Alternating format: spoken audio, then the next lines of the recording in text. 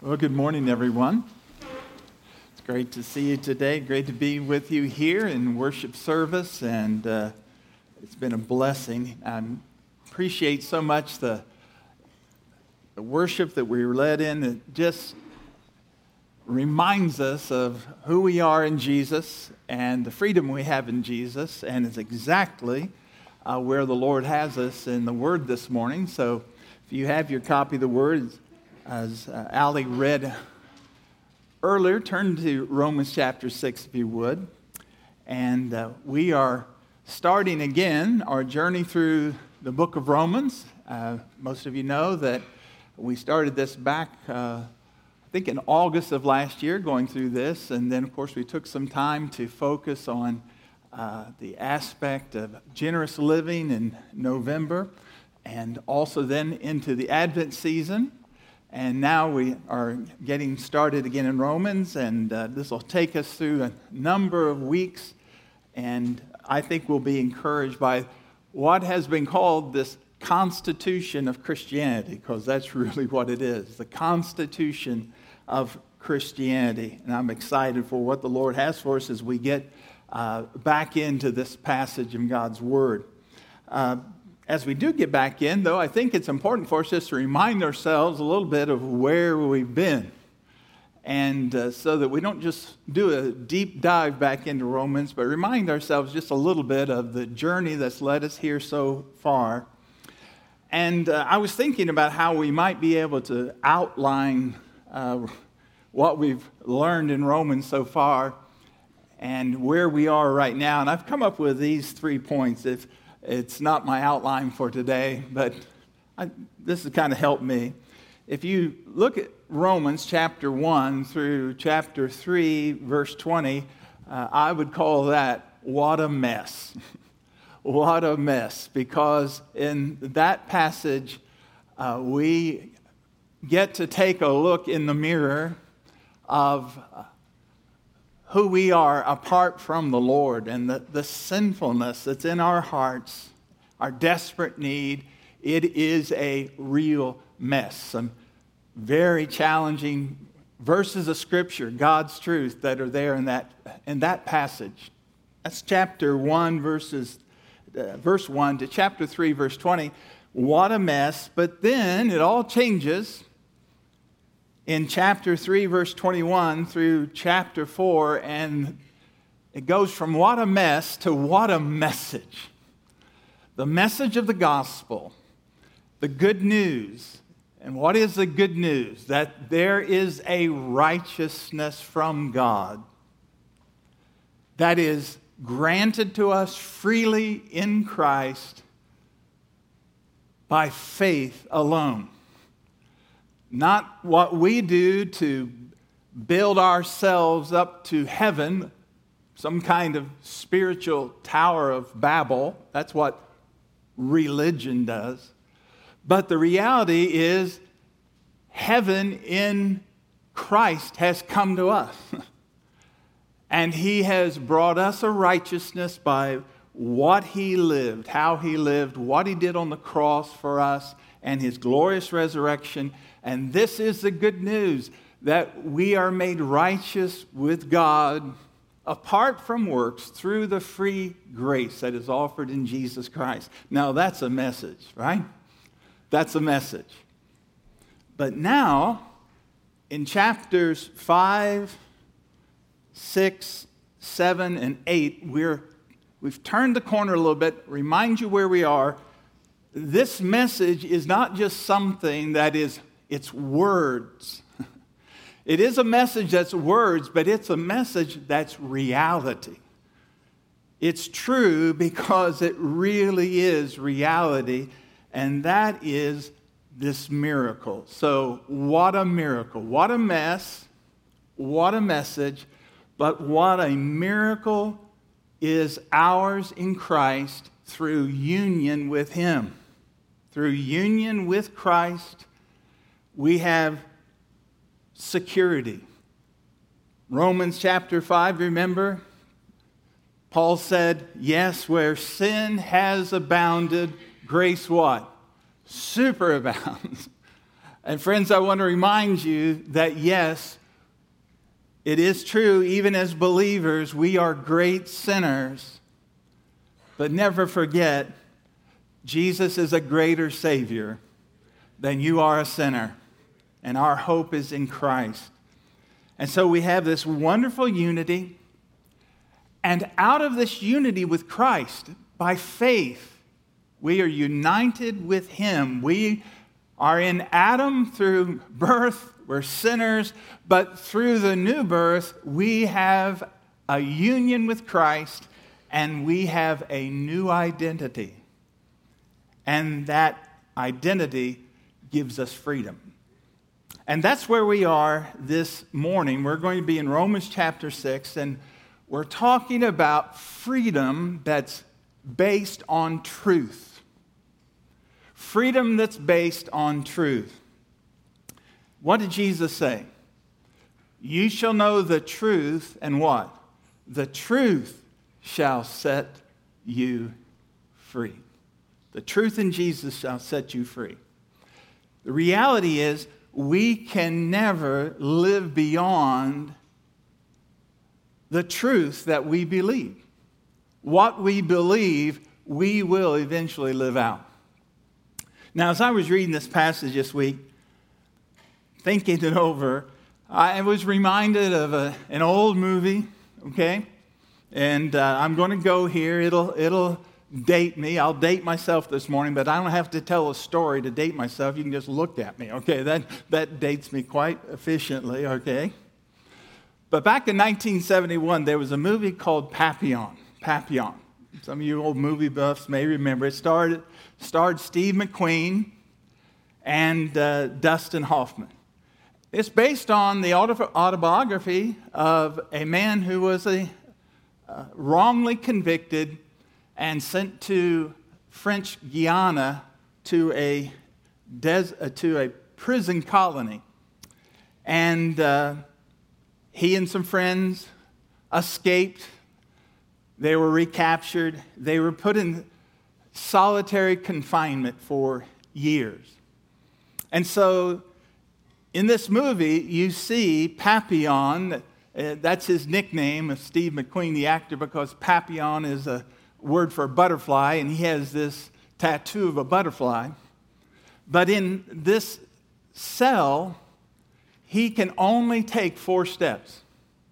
He's in there for years, cut off from all interaction with people, and he can just take 4 steps. 1, 2, 3, 4, turn around.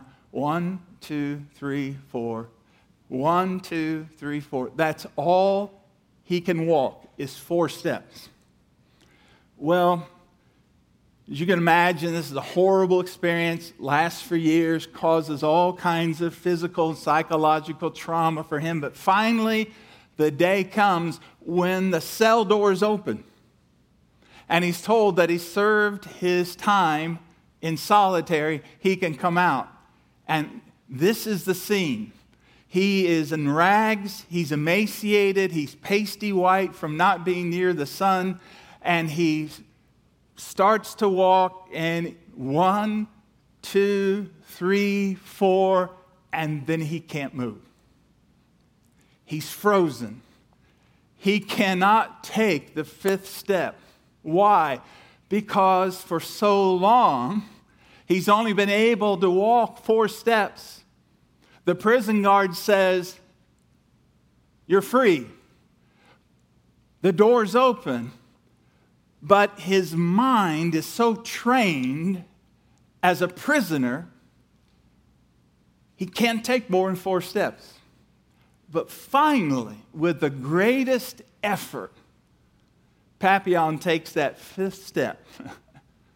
And then another step, and he is wobbly. He's wobbly, and he's hunched over, and he can barely move. But he comes out of that cell, he starts walking, and over a period of time, he regains his strength. He is sent to another penal colony where he reunites with Dustin Hoffman, his friend. But he determines he's going to get free. He makes a little self-made raft of coconuts and other things, and he throws himself into the surf, and the current carries him away, and it ends with him laughing, this amazing laugh, because now he's free.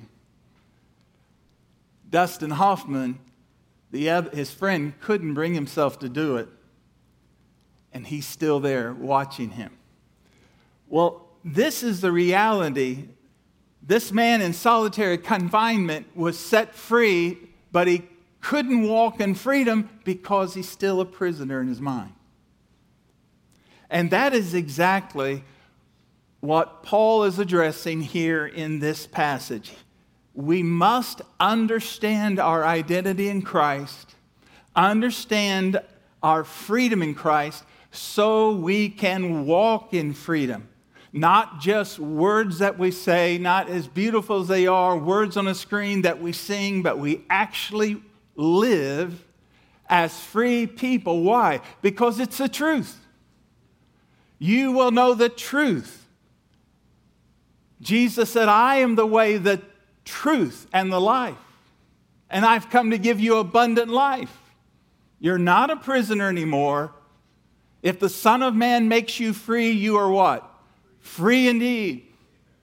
Now walk out this freedom. Wobbly, yes. Step back, yes. Fall on your face, yes. But keep on walking because you're a free person. Now you have to think that way, and that's where Paul has us. And so this morning, what we're going to talk about for a few minutes is liberated logic. Liberated logic. And Paul here in these verses logically walks out for us the spiritual reality of our union with Christ.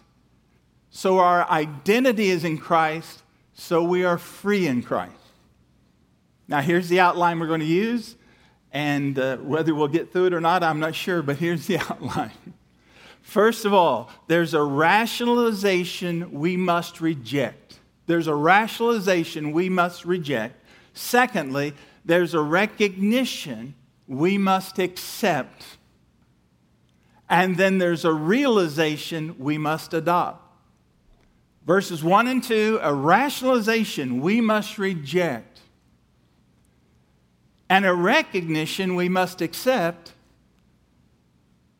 that leads to a realization we must adopt. Okay, first of all, Paul shares a rationalization that we must reject. Now, Paul had made a wonderful, incredible statement back in chapter 5. Look at verse 20. He says, now the law came to increase the trespass or the knowledge of our trespasses, but where sin increased, grace all the more increased. Now, Paul already anticipates how people are going to argue with what he has just said, that grace makes you free over sin. God's grace is greater than sin.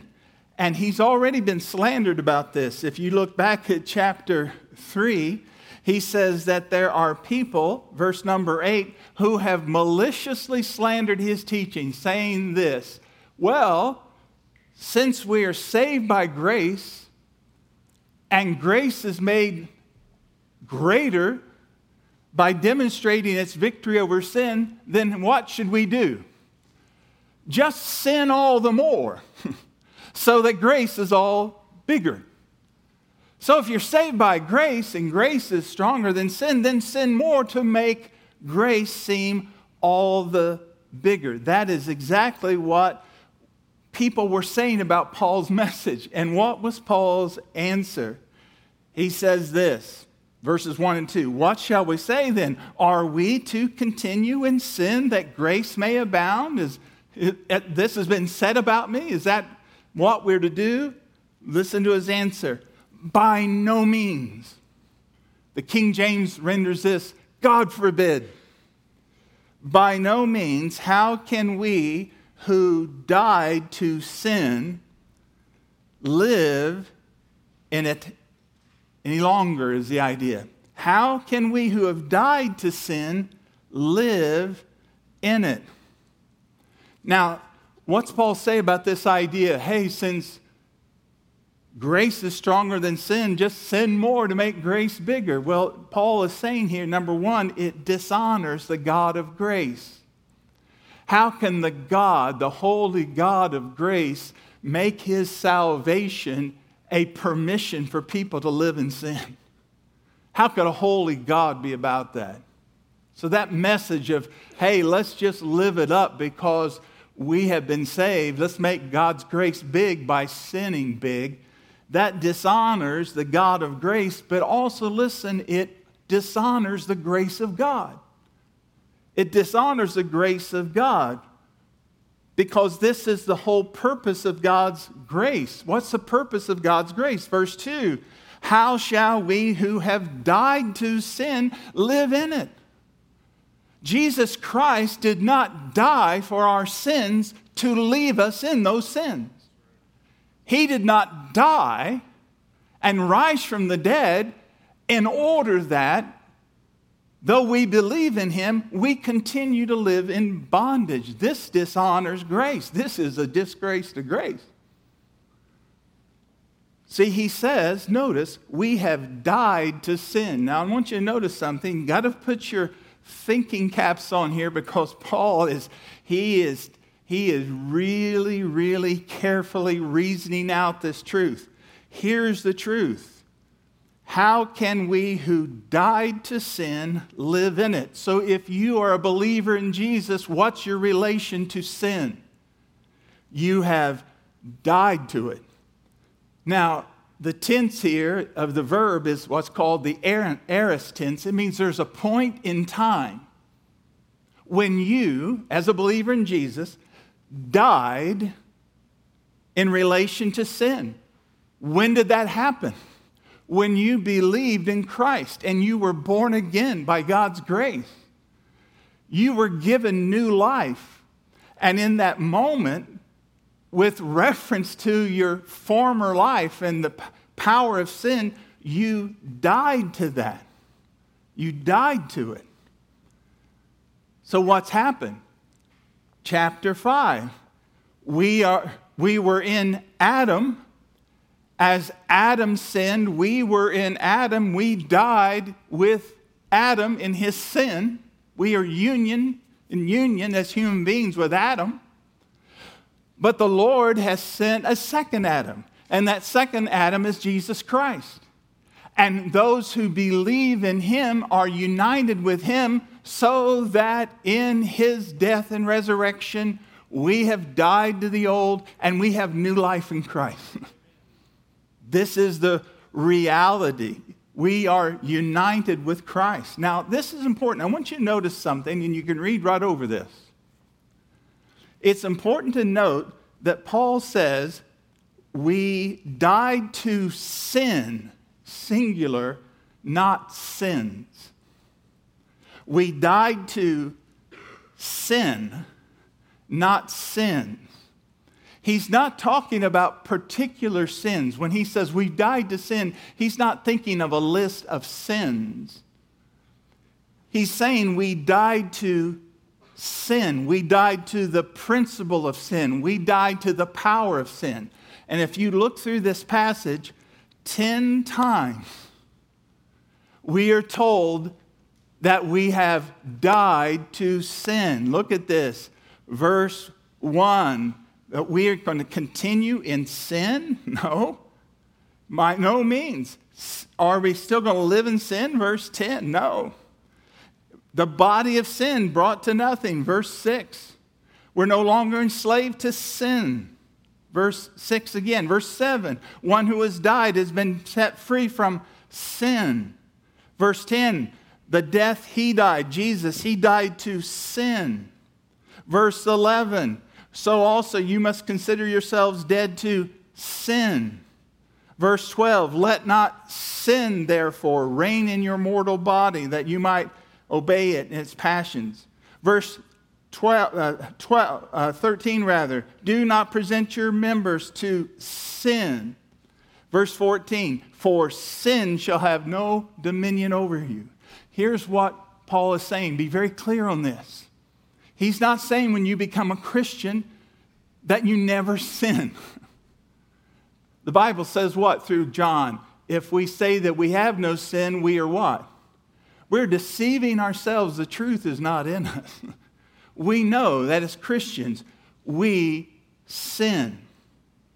But what Paul is talking about here is not sins that we carry out at times, but it's the power of sin. It's the principle of sin that's been broken in our lives. You see, here's what's happened by our union in Jesus. Jesus died for our sins, right? All of our sins on him were laid. Praise God, right?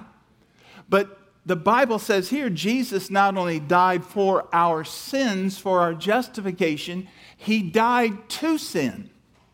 That is, he said, it is finished. I've had done with sin. I've taken care of this that's broken. I have conquered it by my life, and this death I've died. So now we, united in him, we are dead to that power of sin. Our sanctification is being worked out. Why? Because the Lord Jesus has broken that principle of sin in our life. We have died to sin. There's a great author, pastor, his name was James Boyce, and he said this. It was shocking when I read it, but he said it. He said he considered this to be the most important verse in the Bible for believers to understand. Verse 2. By no means, how can we who died to sin live in it? As long as we believe sin is stronger than Christ, and we might not put it that way, sin is stronger than our Savior, sin is stronger than we are, we're never going to live in freedom. Now, if it's true that Christians have died to sin, here's the piercing question. How shall we any longer live in it? See, that's a question from the first century for the 21st century. How shall we who have died to sin, the power of sin in Christ, how shall we continue to live in it? You know, some people today have the idea, reality, well, listen, if I sin, God will forgive me. God will forgive me. I'm eternally secure. It's not a big deal. I can do what I want. God will forgive me. Grace is there. And this very flippant attitude towards sin, this wrong understanding of grace, really gives an indication that a person who thinks that way has never known the grace of God at all. Because when you know Christ and you've experienced life in him, no, you're not perfect, but something has happened to you. The things that you used to live for are not nearly as important anymore. And the things that you never really cared about, now they become central to your desires. What's happened? You have been born again. Christ has done a work in your life. And so Paul declares a believer has died to sin. Verse 2. Now he explains in verses 3 through 10, what does that mean? What does that mean? So there's a rationalization we've got to reject. Shall we live in sin? No. But now here is a recognition that we must accept. A recognition we must accept. Now in verses 3 through 10, 3 times Paul uses the phrase, know. K-N-O-W. Now look at this. Verse 3. Do you not know? Verse 6. We know. Verse 9. We know. What do we know? Truth. What are the three great truths here? The aspects of truth that we are to know. It's so important that we know these. We affirm these as truth in our mind because, friends, listen carefully. No believer will ever live beyond his thinking about his relationship or her relationship with Christ. No Christian will ever live beyond their level of understanding of their identity with Christ. And so each of these three truths is united by the theme of union with Christ in his death. Union with Christ in his death, and also after his death, what? His resurrection. So here's the first truth to understand. Here's the first truth to accept. To recognize your union with Christ. Recognize your union with Christ. Look at verse 3. Do you not know that all of us who have been baptized into Christ Jesus were baptized into his death? So we were buried, therefore, with him by baptism into death, in order, just as Christ was raised from the dead by the glory of the Father, we should walk in newness of life. For if we have been united with him in a death like his, we shall certainly be united with him in a resurrection like his. Now remember what he's talking about. Our union with Christ. Just as we were in Adam and Adam sinned, we died in Adam. So we who believe are in Christ. When Christ died, we died with him. When he was buried, we were buried with him. When he rose again, we rose again with him. Now the symbol of that is baptism. The symbol is baptism. Why does the Lord say believers are to be baptized? It's not in order for them to be saved, because a person does not have to be baptized to be saved. Who would be exhibit one of that truth? The thief on the cross. Today you will be with me in paradise. He couldn't be baptized. He couldn't do anything. But he believed in the Lord. Lord, remember me. But the New Testament teaching is people who have believed in Christ are to be baptized. Why? To save them? No, to identify themselves with him. It's the way you show people outwardly what you believe inwardly. When you are baptized, like our brother Joe Lapari was baptized last week, what was he saying? I believe Jesus died for me. He was buried for me. He rose again for me. And all that he did happened to me in him, and I have a new life. That's what baptism is. Baptism is the symbol, the outward symbol of an inward reality. That's the reason, listen to me. If you have baptism before you have the reality, your baptism wasn't valid. You need to be baptized as an expression of what has really happened. Here's what happened to me. When I was 10 years old, the Sunday school teacher said, boys and girls, how many of you want to go to heaven? Well, hey, my hand went up. I didn't like the other option I'd heard about. And next thing I know, she's praying a little prayer for us. We're brought before the church, asked by the pastor, are you ashamed of Jesus? No, we're not ashamed of Jesus. Baptism scheduled. My mom and dad are happy. They don't know how to talk to me and disciple me about it, and then I'm baptized as a 10-year-old boy. Well, what happened? It was a moment, but all happened is I got wet because I didn't know the inward reality. But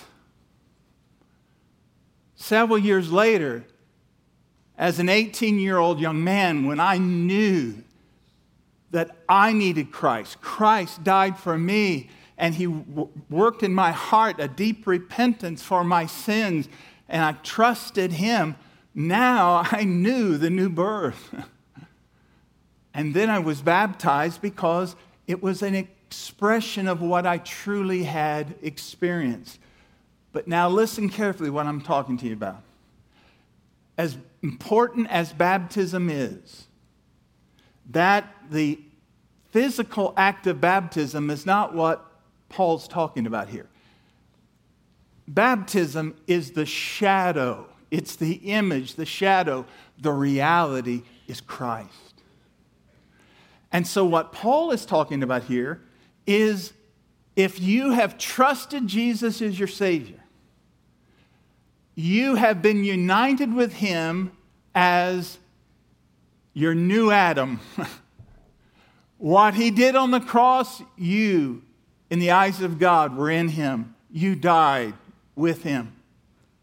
You were buried with Him. And when He came forward from that grave, you came forward with Him. He is your representative. Your life is in Him, you see.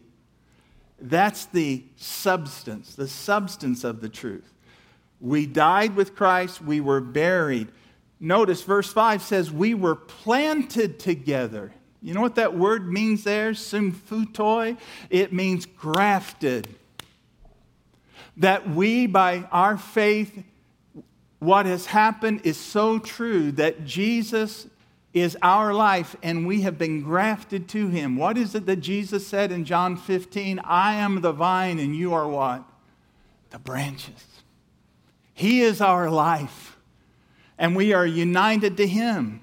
And we're so united to Him that this is the reason we need to understand for our death with Christ, because we've been united with Him. Verse 6 says this: we know that our old self was crucified with Him in order that the body of sin might be brought to nothing. So we should no longer be enslaved to sin. For one who has died has been set free from sin. That is the power, the rule, the reign of sin. Now, notice Paul says we were united with Christ in what Christ did so that our old self might be crucified. Our old self might be crucified. The King James renders it, your old man. And that's not talking about your father, okay? Your old self, the old you, the old life, the old person that you were before Christ was crucified, nailed to the cross with Him. That's what Paul is saying is the reality, that you are so united with Christ that that old person was nailed to Christ, was nailed with Christ to the cross. For what purpose? Look next what he says. Verse 6, so that the body of sin might be brought to nothing. Verse number 6 says it this way: our old self, who we once were, was crucified with Him in order that the body of sin might be brought to nothing. Now, the word brought to nothing here doesn't mean it's completely destroyed, but it no longer has power and authority and rule. See what he's saying? The body of sin. What's the body of sin? Well, you are a believer in Jesus Christ. Your life, I love the way John Stott, a writer, teacher, shared it. He says, like your life now has 2 volumes. The first volume is what? Your life from the date of your birth until your faith, your BC, volume 1. Now you have a second volume. What's that? Your life after Christ, as you've believed Him, your AD. Now, you live in the AD, and you have died to that power of sin because you were united with Christ. But now, you still have this old body. And this old body, the body of sin here, doesn't mean this literal old body that's getting older and older. You know, the other day I looked in the mirror and I was reminded what Paul said, the outer man is perishing. And the inner man's being renewed. I looked in the mirror and I felt like saying, hello, Dad. But the inner man's being renewed. Body of sin, what does that mean? You know what it means. There's a part of you that it's new. You have this new nature, but you got this old brain. And those old tapes play there. And you're susceptible to those things that are in this world. Your brain, you see, you hear, you know. And there's so much in there that's not right yet. Okay? Thank God that's not always going to be the case, right? Because when we go to be with the Lord, we get our new bodies. It includes this whole new system of thinking. But we've still got this old body. And we still have in it this principle of sin that's at work in our bodies. But now, here's what I want you to understand. It is no longer in charge. Yes, you still have in you a brain that's got lots of struggles, lots of old tapes, lots of things that you deal with. There's still the world, this old brain of ours, the devil.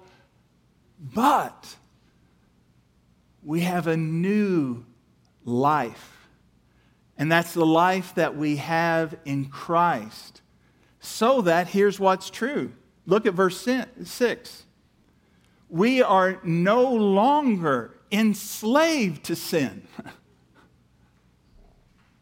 We have a new master. For one who has died has been set free. Yes, I struggle, you struggle with this old brain. But in Christ, you have a new master. You have a new central force that's in your life. That is the power of Christ who is in you. And the work of the Lord is to see that old brain of ours, that body of sin, as it's called here, weakened and weakened and weakened. And our life is more and more confirmed and conformed to the image of Jesus Christ. Spiritual formation.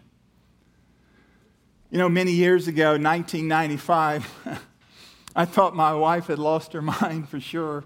I'm not going to say whether that's the only time, but because we were looking for a house, we adopted Ruth in 1988, and then our son Stephen from Romania in 1995, and that little house of ours was really, really getting smaller. We were looking for a place bigger where they could just grow up, and so Susan found the place, and it was bigger, but inside, what a wreck. Now, it was a nice house, a big old house, and we lived there for 25 years. And I remember in Thanksgiving weekend, 1995, we moved into this house, and I want to tell you, I about cried myself to sleep every night. What in the world have we done? But you know, with Susan's guidance, we started working on that house and slowly doing repairs. And that went over a period of time. We ended up living there 25 years. And I want to tell you, that became like the house where we raised our children. It was like a kid's dream house. You know, downstairs, they're playing down there, lots of room. You just open it up, throw some pizza down there once in a while, forget about them. You know, great parenting you can do there. What happened to that old house? Same old house, but new residents. And we started working on that old house, fixing it up. You know what happened to you the moment you believed on the Lord Jesus Christ, trusted Him? Whether you know when it happened exactly or not, but you know you're trusting Christ, here's what happens. You have a new resident in you. And He's working on you. He's the new principle. He's the new power. He's working in your life. And you are not who you used to be. And you're not all you're going to be. but the Lord is working in your life. Now, what's our biggest problem with this, church? We live by feelings rather than faith. Because here's what happens. We mess up, and we all mess up. And what's immediately does the enemy say to you when you mess up? It didn't really work for you. Works for other people, didn't work for you. You see, the enemy has two lies. Listen to me. Satan has two lies. The first lie is this: you won't get caught. And once it happens, you have the second lie. You know what the second lie is? You can't get out. And they're both lies. They're both lies. Because greater is he that is in you than he that is in the world. There is a greater power in the grace of God. Greater than sin. And you don't have to live in this feeling-oriented, but it's faith-oriented. Based on what? Truth. Truth. How do I know truth? What I feel? Do I create my own truth? Please do not adopt that foolishness of the world that people create their own individual truth. That's just making yourself your own God. There is a God of truth. What is truth? Truth is what he says. And there comes times, brothers and sisters, listen. I can read a passage of Scripture and maybe I'm not feeling that. But I read it and God's saying it about me. But I'm not feeling it. So guess what? One of us is mistaken. Either God's mistaken or I'm mistaken. Now, who do you think's mistaken? That's the reason we base our faith on revealed truth. We're guided by truth. Why? Because this truth will set you what? Free. And where does the freedom have to come first? Right here. The freedom that says this: yes, I'm a sinner, undeserving of anything but the wrath of God, but Jesus Christ died for me. He was buried. He rose again. I cling to him. And now I am more than a conqueror through him that loved me. I am crucified with Christ. Nevertheless, what? I live. Yet not I, but Christ lives in me. The life I live now by faith, I live by faith in the Son of God who loved me and did what? Gave himself for me. The results of our death with Christ. We recognize them, believe them. We act upon them.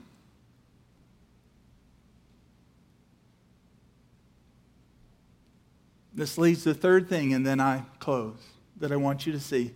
The third challenge, Paul's first challenge, is a rationalization we must reject. How can we, who are dead to sin, live longer in it? We died with Christ. There's a recognition we must accept. As Christ died, I died in him. As he was buried, I was buried with him. He rose from the dead, I rose from the dead with him. This is the reality of my identity with Christ. Now there must be a realization that we adopt. We adopt that realization. We act upon it. Verses 11 to 14. So you must also consider yourself. See, here's the logic. The word here, consider, is logizomoi.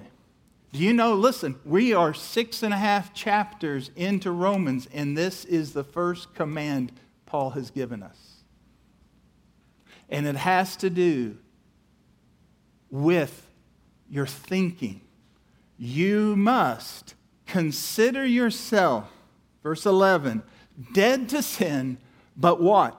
Alive to God in Christ Jesus. Let not sin, therefore, reign in your mortal body to make you obey its passions. Do not present yourselves as members to sin as instruments for unrighteousness, but present yourself to God as those who have been brought from the death to life, and your members, the parts of your body, to God as instruments for righteousness. For sin, this power of sin, will no longer reign over you like king, for you are not under the rule of the law. You are under grace. Wow. What does this require? What is faith?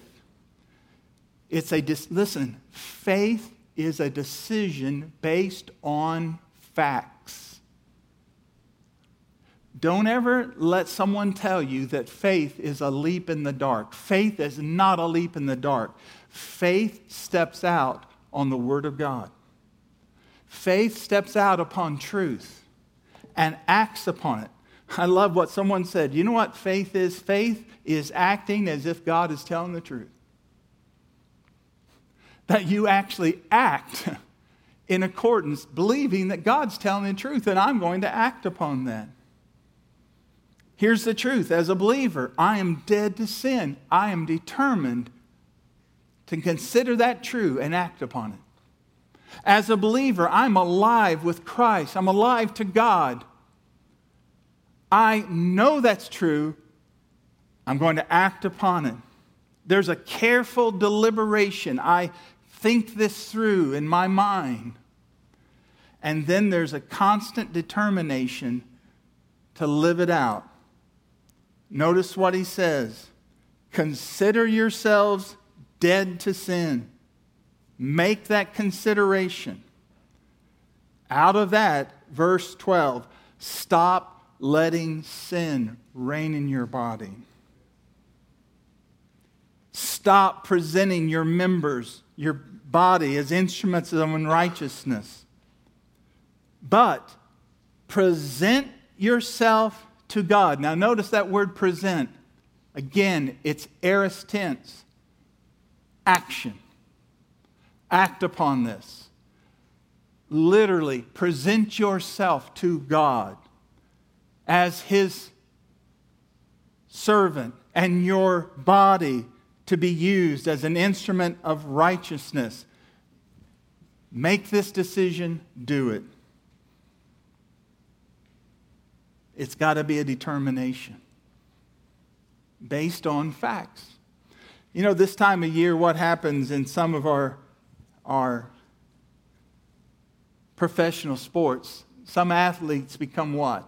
Free agents. You familiar with that? Free agents. Okay? New contract, new team, new head coach. Now imagine if someone's been a free agent, they get a new contract with another team, they're a member of that team, they have the jersey now for that team, they have a new head coach. Now imagine the old head coach calls up and says, I want you at training camp at 8 a.m. in the morning. Well, what's the reality? Hey, maybe you didn't read the papers. I'm a free agent. I signed with another team. I've got another head coach, and I've got another uniform. Don't call me again. What's the reality? The reality is, in Christ, we have a new head coach. We are part of a new team. When we're baptized, we put on the jersey. We show the colors. We identify ourselves. And when the old head coach calls up, you say, I don't have to follow your game plan anymore.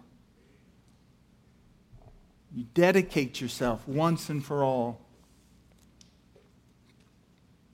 A careful decision brings liberation. Sin will not have dominion over here. Now listen, it doesn't mean you won't sin. You will sin.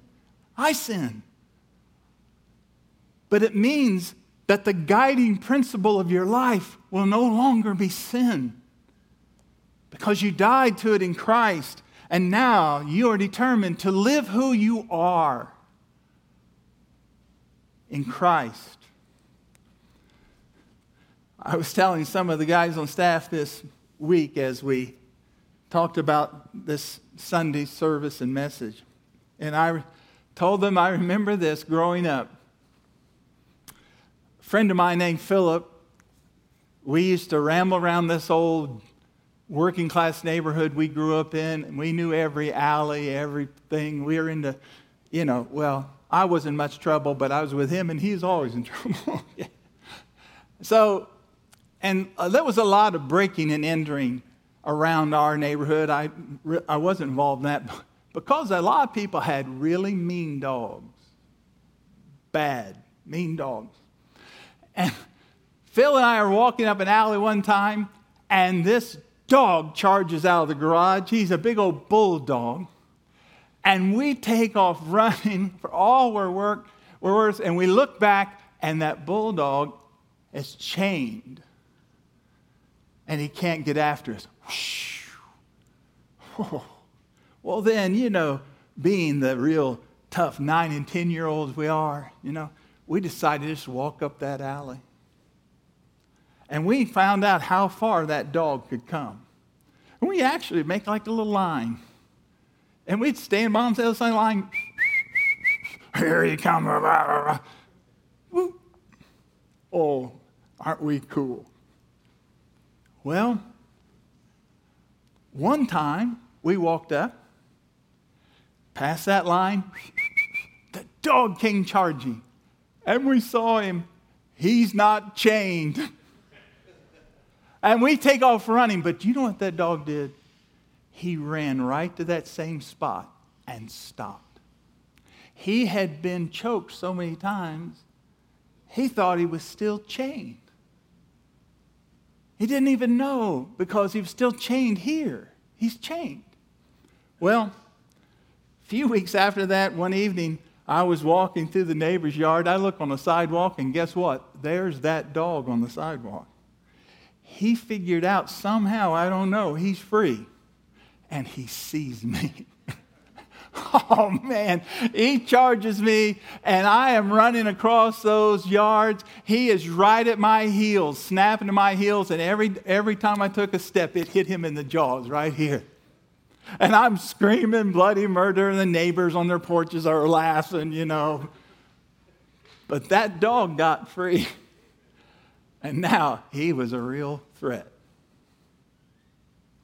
I want to tell you something. You'll never be a threat to the enemy until you're free right here. Because you are free. You're free in Christ. You're not chained. But you got to believe that you're free and act upon it. Why? Because we're something special? No. You know why? In Christ alone. Amen? Christ alone. Now the team's going to come. We're going to sing. And I want you to bow your heads if you would with me, please. Friend, I'm going to tell you what James Boyce said about verse 2.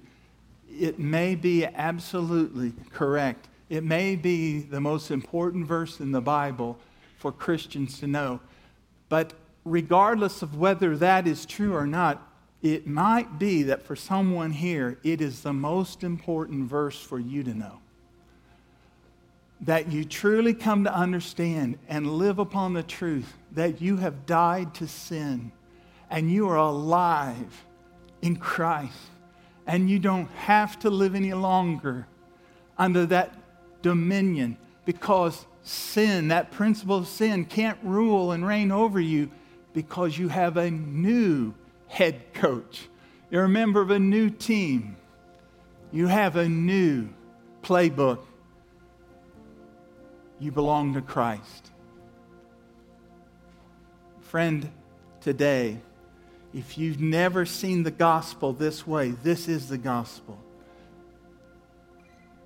It's to stop trying and start trusting in Jesus, our wonderful Savior.